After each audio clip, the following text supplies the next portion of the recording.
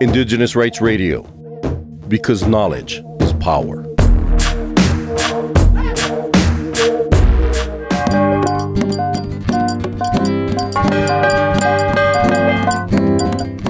The official high-level launch event of the International Decade of Indigenous Languages is taking place on the 13th December 2022 at UNESCO's headquarters in Paris, France.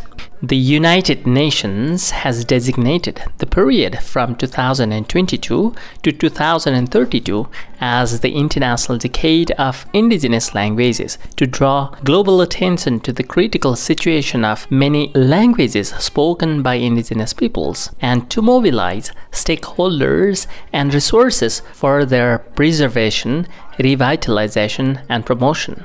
Cultural Survival attended the high-level celebration and asked indigenous leaders and delegates to share their visions and expectations for the International Decade of Indigenous Languages.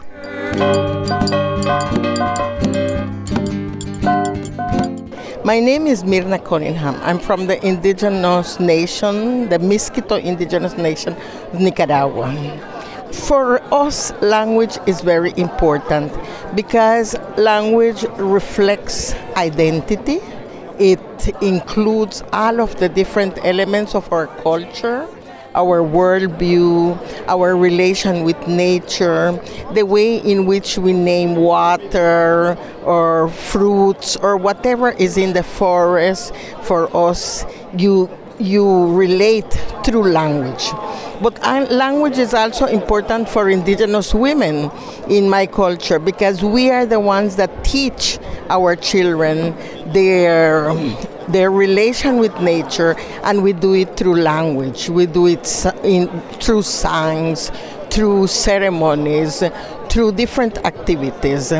I consider this International Decade as an important opportunity to make this role that language plays very visible, because through that more people can recognize the role that indigenous peoples plays in protecting their nature, in protecting environment, the role that we can play to face climate change and other threats that humanity is facing, like food security or other areas.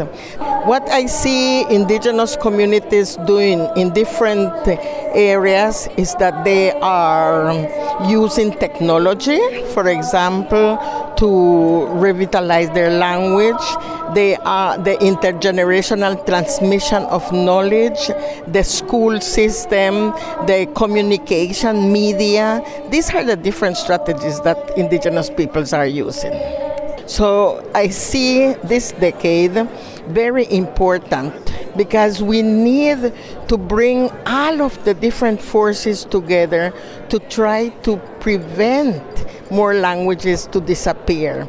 We want to see at the end of the decade more people speaking our languages, because through that we will be able to continue the survival of indigenous peoples. Remember your children, remember our future, remember your children. For more information on indigenous rights, visit www.cs.org/rights and also follow us on Twitter and Facebook. Remember your children, remember our future, remember your children, remember Mother Nature.